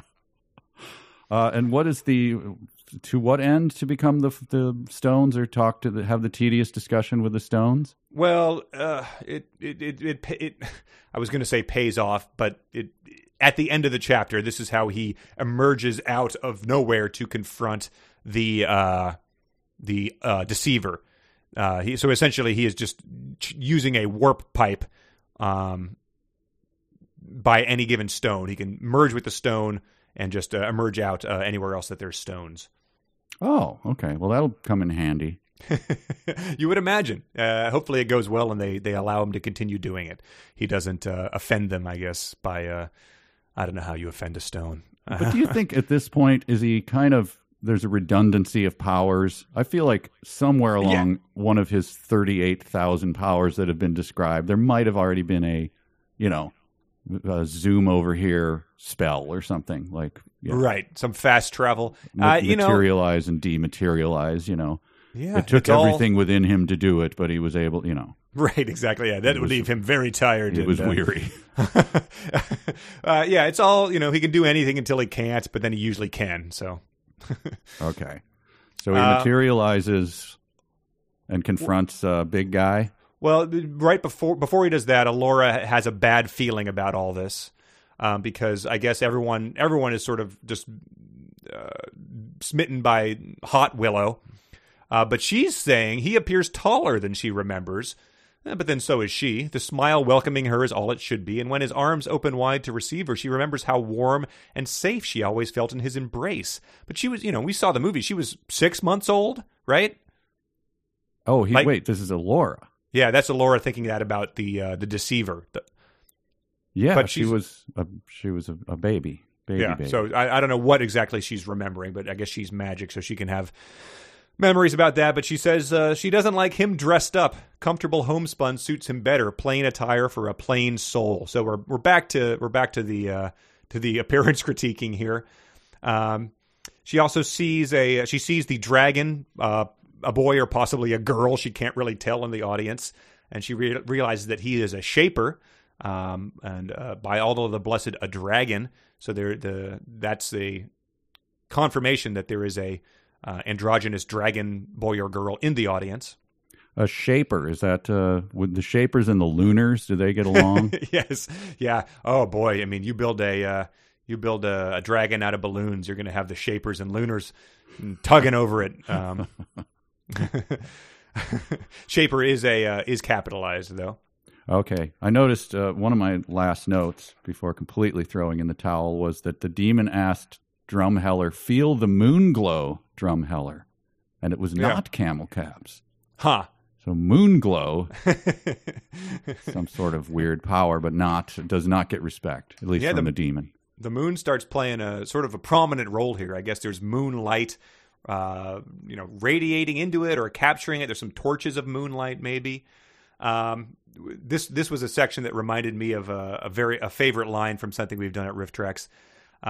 We've already had a conversation with Stone. Now we get the woman pondering about light, Allura. She never thought much about light. In truth, and this realization brings a sudden sour taste to her mouth, the bitterness of opportunities lost. She has never thought much about anything. So I had never thought much about light reminded me of, in setting up the room, one of the teachers said, "I hadn't noticed this pegboard." And it was deemed like the most boring sentence someone has ever uttered, but I never pondered light. I thought it sounded a little possible start to an Andy Rooney routine. Never thought about light. Then I dug into my desk drawer and found this flashlight. Right. And that's why you should always recharge your batteries. Shocked that the Andy Rooney game never caught on YouTube. Oh man, it was a great. Yeah, Google that. I hope it's still up there. But it was one of the few pure things the internet's ever given us. And I think the last time I looked, it was like 4,000 views or something. It's just for those wondering what the heck I'm talking about. Someone just edited the first line of an Andy Rooney bit and the last one together, and they are splendid in how he gets from one place to another. She sort of realizes that something is amiss. She blurts out no as he's trying to do his evil chants, I guess, the deceiver. And so the deceiver slaps her in front of everybody. So everyone's getting slapped. No word on whether she bit her cheek or broke any teeth. Then she burns her hands on the moonfire and then jumps through the moonfire to knock the deceiver down. And that provokes this reaction. Selfish, headstrong, bloody little cow. Her godfather and protector squalls, again in that voice that isn't what she remembers from him, yet that sounds eerily familiar nonetheless. You'll ruin everything. So that's, this is actually closer to the Thorn we all know. But cow? Yeah, I guess that's yeah. He's mixing his metaphors. Yes, not a room. She's a cloven-hoofed animal, not not a ruminant. Not a ruminant. Yeah. And then someone pointed out in an email that we didn't understand why she didn't recognize the guy who had been in a food fight with her just a couple hours ago. Right. He was wearing some sort of cloak during that, but no one really understands why that didn't work, because you'd figure the deceiver his magic would be just as powerful as whatever that minor glamour Willow's cloak was. It was I don't know. a passive glamour. Oh, right. It was a passive charm, maybe. So passive they just charm. Saw what they wanted to. So I guess she just saw another help. I remember the help that she already hated, so she didn't recognize her beloved godfather, who's now slapping her and calling her a cow to everyone else's eyes.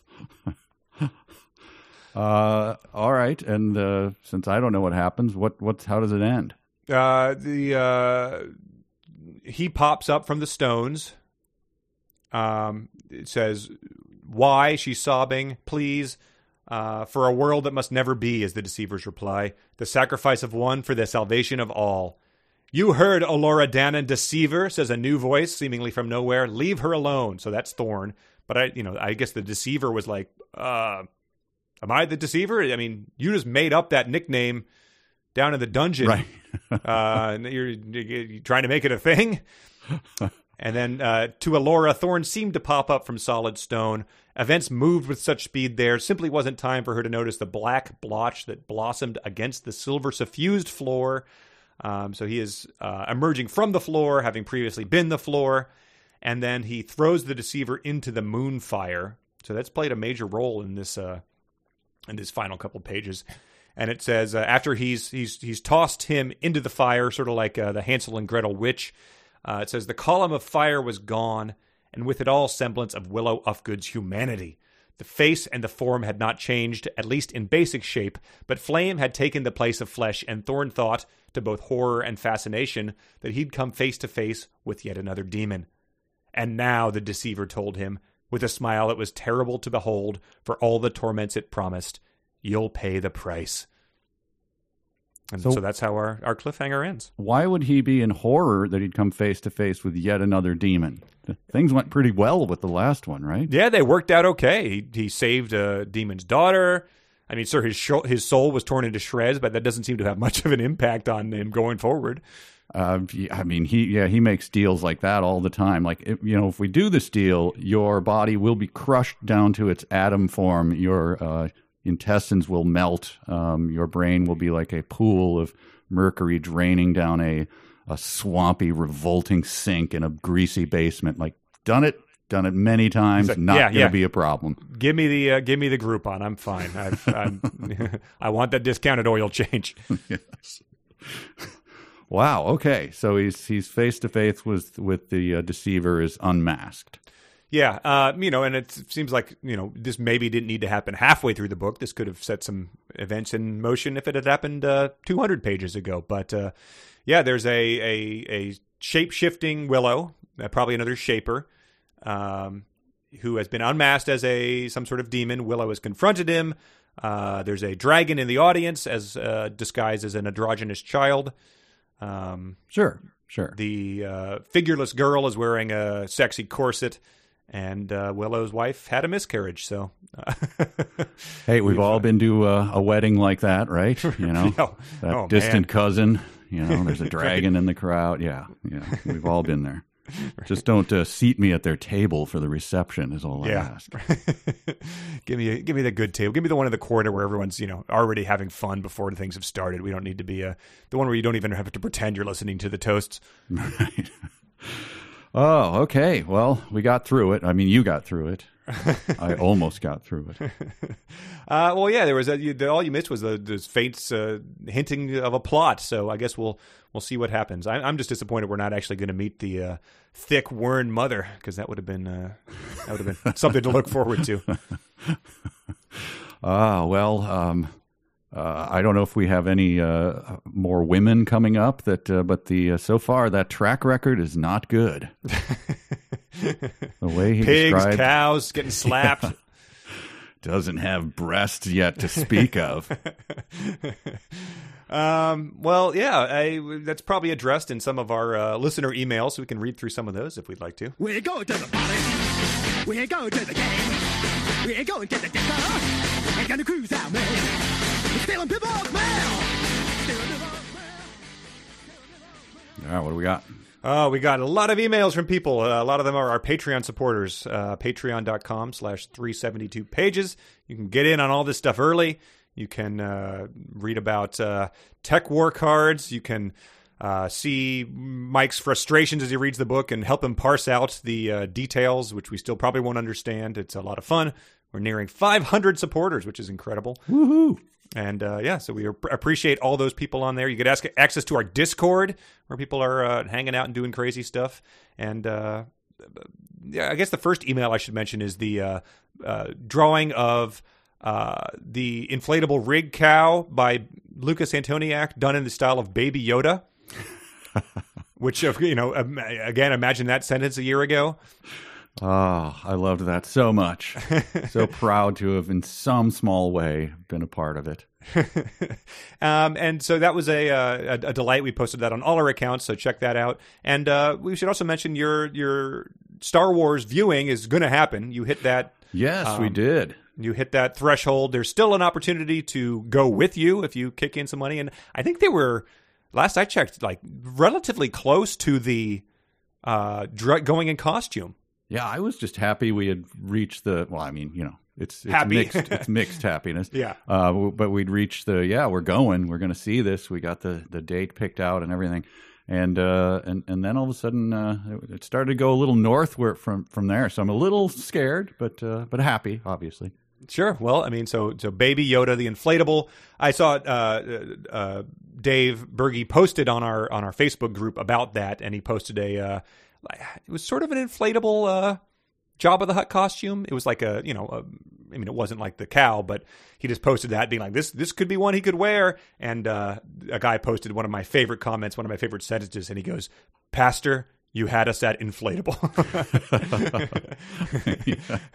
I just always enjoy it when other people wade into this little world we've created. Indeed.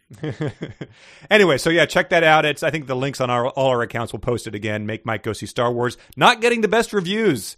So it's delightful that this is the one you're going to have to go see in the theater, the one that is regarded as the bad one. And the thing that delighted me is I'm always sort of baffled by the plots and the council meetings and the who's that now? I really am an old grandpa trying to watch something. And this one is supposed to be the most confusing smash cutting from one thing to the other that has ever been done in Star Wars. So looking forward to that. Just keep saying, is that Watto? How about that guy? All right. Well, so let's get to our emails. Again, thanks to all the Patreon supporters. The first one is from Mike. He just says, incidentally, the Shadow books just get longer and longer. I guess Shadow Dawn crushes your soul at 528 pages, and Shadow Star grinds it to a paste at 544. Oh, man. Yeah, I can't even imagine what those must be like, let alone rereading the trilogy multiple times. Oh. This one comes from Michael R. Nelson. He said he wanted to drop a quick note that I hate this book with the hot, fiery passion of a Bob Honey mass book burning. There was nothing redeeming in this book whatsoever. To paraphrase Billy Madison, itself a masterpiece in comparison. This book is the stupidest I've ever read and has no point. I am dumber for having read it. It is the worst of the worst. It is not even a fun hate read. The only thing that has kept me going is listening to Mike groan like Norman Krasner each time he gets his next reading assignment. That and donating to the Light Trees Walking fundraiser, so now Mike has to go see Star Wars in the theater. I feel it is fitting punishment for choosing this book. Yeah, me too. He says, sincerely, Michael R. Nelson. P.S. That is my real name, and I used to get Mike Nelson jokes thrown my way back in my senior year in high school when Mike took over hosting MST3K. Oh, wow. Cool. Interesting. This one is from Alex. He says, have you ever considered revisiting Tech War with one of the other many novels in the series? And more to the point, does the idea seem to be a lot more appealing in light of Shadow Moon? Well, of course it does. Yes. 1,000 times yes. A brisk read, things happening, delightful, stupid characters, hair bouncing. Yeah, I mean, doesn't that just the mention of that? It's like someone opened a window and fresh air came in. It's just the curtains dancing in the breeze. Like, oh yes, tech war. It's like in Vietnam movies where he's showing a picture. He's like, "That's my best gal, and when we get out of here, we're gonna buy that house by the beach we've always talked about." It's like, you're doomed, but like you could still fantasize about what it could be like to revisit an idealized past. This one's from Josh. He says, "Hey guys, after listening to the last episode of 372, my wife and I decided to watch some Christmas movies. One of our favorites is White Christmas, which of course stars the legendary Bing Crosby. While enjoying one of the many dance numbers, I mentioned to my wife the Hope and Crosby incident from the recent podcast. Some very clever person photoshopped a Microsoft Bing search page for that, and posted that on Twitter. Bing and Crosby, I think is what I said. Well, you were envisioning a world where there was a Willow and there was Thorn, and it's a Bing and a Crosby, and they're one's a deceiver. He does a fake comedy team. We're on the road to Pittsburgh was their movie. Well, he says, I told her I'm a huge Bing fan, but he had never thought to look up the real name. So he looked it up on Wikipedia, and much to my surprise, Harry Littlest Crosby Jr. got the nickname Bing in a way that would make a goofy grin spread across Mike Nelson's face. This is an interview. He says, "Well, I'll tell you, back in the knee breeches day, when I was see, it's so old-timey. Yes. When I was a wee little tyke, a mere broth of a lad, as we say in Spokane." This is off the rails already. "I used to totter around the streets with a gun on each hip. My favorite after-school pastime was a game known as Cops and Robbers." We know Cops and Robbers. "I didn't care which side I was on. When a cop or a robber came into view, I would haul out my trusty six-shooter made of wood and loudly exclaim, 'Bing, bing,' as my luckless victim fell clutching his side. I would shout 'Bing, bing,' and let him have it again. And then as his friends came to his rescue, shooting as they came, I would shout 'Bing, bing, bing, bing, bing.'" Wait a minute. Who is sending this in? This was Josh. And so I had the Josh, exact same... is that fanfic? I had the exact same reaction of you. I wrote back, "Is this true?" He wrote back, he says, the next paragraph, says, "That story was pure whimsy for dramatic effect. The truth is that a neighbor, Valentine Hobart," also sounds very fake, "named him Bingo from Bingville after a comic feature in the local paper called The Bingville Bugle, which the young Harry liked. In time, Bingo got shortened to Bing." They both sound very fake. So if you have your own story about how Bing Crosby got his nickname, let us know. It's almost as good as the story of how Louis Armstrong got Satchmo. I don't know that. Do you know that? No. Because his mouth looked like a satchel. So, of course, Satchmo. That is the most puzzling when I heard that. I was like, wait, who looks at his mouth and thinks that? Yeah, right. I mean, other than the 13-year-old girl in this book. Yes. Many body parts that resemble satchels. This was from Kyle. Kyle's a Patreon supporter. He related us this anecdote based on my referencing of the Men's Warehouse last week. He says, "Some years ago, as I and some military colleagues were preparing for assignments which would have us in civilian business attire daily, the Army brought in a Men's Warehouse regional manager to brief us and our spouses on how to dress for success. After the meeting ended, I approached the man to ask a few follow-up questions. I asked some things about ties and shoes or whatever, but they were just really setups for my final question. One last question I asked the man: if I purchase suits from your store, am I going to like the way I look? He immediately blossomed red, and a huge smile split his face. His hand shot out to the side for a sweeping handshake, and he pulled me in for a hug, gleefully exclaiming, 'I guarantee it!' The shocked look of disgust my wife gave me as we walked out made it all worthwhile."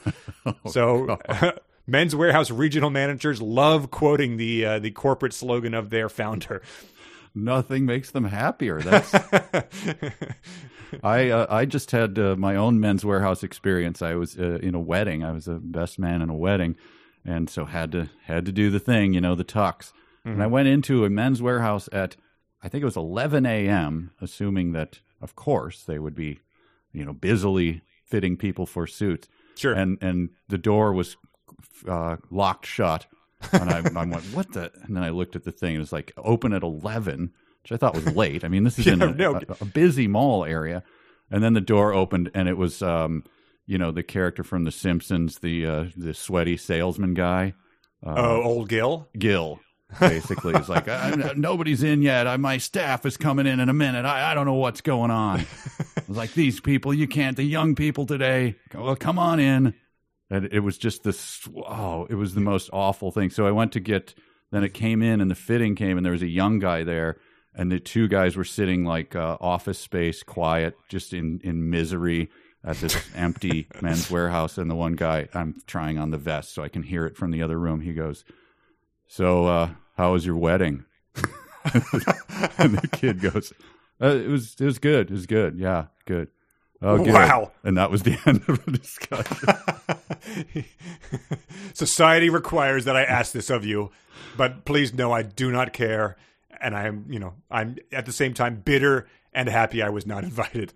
The other bit of color for this story is that on the young guy's desk were about 6 to 10 knives, those box knives, just in a pile. And this was the customer. This is not like I'm in a back room. This is the customer desk. Wow. It's like, is it, take a knife, leave a knife? What is this? Anyway, the saddest experience I've ever had in a Men's Warehouse. I mean, when I worked at Blockbuster at 18, they were like, and you could rent all the movies you want. So that was, a real perk. I wonder if they're like, yeah, and, you can rent, tuxedos are free for employees. So, maybe once if it coincides with your assuredly brief employment here. Maybe you get invited to a party, and as a gag, you wear one, and then 30 minutes in, you deeply regret having tried to pull off this joke. Right. But you should have gone to the one where the guy seemed to love his job and heartily embrace his customers. This was the opposite of that. This one is from Shane, a Patreon supporter. He is coming up with more names. He says, the best combined name I've come up with for the authors is Claire Mucus. Please use it with asperity. That's a good one. That's pretty good, yeah. And then the final email is from Theodore. A good chunk of Chapter 8 is written in the present tense and in italics, so the scene can be told from Flor Willow's perspective with his magic demon see the whole castle vision. But since Flor's magic demon see the whole castle vision is functionally identical to an omniscient narrator's perspective, there was absolutely no reason to do this. Which I was like, yeah, that is true. I sort of slipped mine, but most books are okay just having an omniscient narrator telling you things. You don't need to become a Flor in order to get those insights. Yep, you never read a book and go, how did he get into that other room, this narrator? Right. Well, so those are our emails, and we have some dumb sentences. A sentence begins with a capital letter. A capital letter is a letter that's big. A capital letter is not a small letter. A capital letter is big, big, big. A sentence... Bring it on.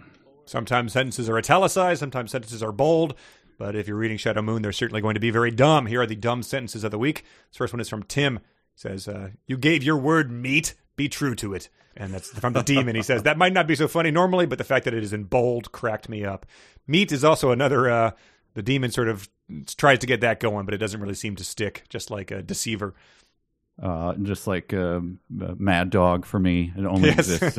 Right. It's not widespread. You go back down to the dungeon, you're going to get a Norm-like reception. Meat! And I'm not putting that past him going back there. This next one is from Brad. He wanted to hurry, that same awareness lashing him as an eagle carter would a tardy mare. Sorry, another Norman groan there. I do it involuntarily. Right, oh yeah. This one is from Heather. Shard by shard, he found himself. She just asked, why is this book happening to me? That's referring to the shards of his soul, of course. Yep. This one is from Mike. Nothing of him was anchored anymore. He felt his organs slide within him as his own flesh sloughed off his bones, and then the bones themselves began to putrefy. His take on that was, yes, George, I've seen the end of Indiana Jones movies. Do something else. But yeah, in those movies, at least, that character's portrayed as, suffering and then dead. So it does have some sort of consequence. Yeah, they don't get their faces ground into powder and then they're just, turning into a stone the next minute. This is from Blake. It's I think it's referring to Anna Karenina, Anna Carey's dad.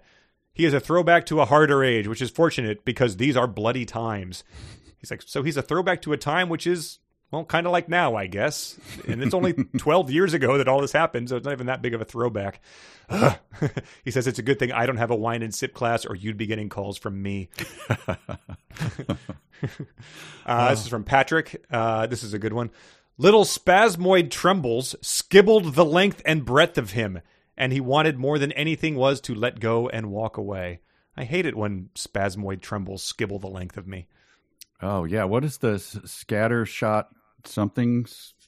Remember the one that I read? Oh, yeah. Starside or Insight scatter shots or something like that. Well, that might come up in a dumb sentence. We'll see. We didn't even mention, he's mentioned it, I think 3 times, all one word, star stuff. Oh, really? I missed Star that stuff one. is what she paints his face with to bond with him. But, he says, skibbled? Try to look up a dictionary definition. Just try. The one made-up word in this whole fantasy novel besides dumb names, and it is skibbled. Janelle submitted, I think this is one he was doing the magic CPR. He panted. So did she. Good world building here. We're just all sitting around, touching breast and panting. That was the Mister, I think. It was. He pantied, pink panties. So for me, I had that one about being immersed in the ocean. I had little spasmoid trembles skibbling, and I had one more. What would it be? Nope, those are my 2. I had spasmoid trembles, and then I had him swimming, that one long one I read at the beginning of the book, as if a fish demarked, throwing off swirls and eddies, etc. Mine, again, it's just stupid not to, you don't get the big belly laughs with these. They're Sure. just weird things. Well, belly laughs skimble down the way of your trembling or something. Yes. On one plane, darkness is simply the absence of light, but as a color, black is the sum total of all the rest. The more that are combined, the darker they get. Got that? I do. I mean, it's vaguely, I guess, the sense of how color theory works, but just give me more clothing descriptions. No, those I can dig into. How fat is that kid? Come on, more of that. Right. Please. Oh, boy. Well, how fat is that kid, everybody? That's where we'll leave you with. I don't know if we'll be doing any more of these before the holiday or the New Year or what, but I think for next time. Yeah, exactly. We need some recharging time. We need some strong wassail to gird our spirits for the new year of Shadow Moon in 2020. Yep, I'm gonna lacquer my fur down, and head out for Christmas, and not think of this until after. Yeah, I think that's a very good idea. If you do want to read it, though, I think we're going to read through chapter 10. That'll take us to page 304. That's the same amount of pages that we did last time. Withheld the groan. How do you like that? That's self-control. In what sense? Not groaning at the page count that I have to have. Oh, withheld the groan. I thought you said. I thought it was some like weird withheld a groan. Oh, that's a character coming up. Withheld a groan. That's who you're going to dress as. Well, enjoy Star Wars, Mike. I think we can all wish you a happy Star Wars viewing. So we'll hear about that the next time we get together. Right. Yeah. Thank you very much. And who knows? I might have pics of me with the suit on. We'll see. Yeah, you might be the voice of dissent for this one. You could be the guy raging against all the critics that have dissed it so far. Oh, I'm going to have so many hot takes on it. You're going to be burned by these takes. Yeah. All right. Well, it's we the await best the Star hot Wars takes. ever. And thank you all of us for joining us and for supporting the podcast. Have a happy New Year and everything else.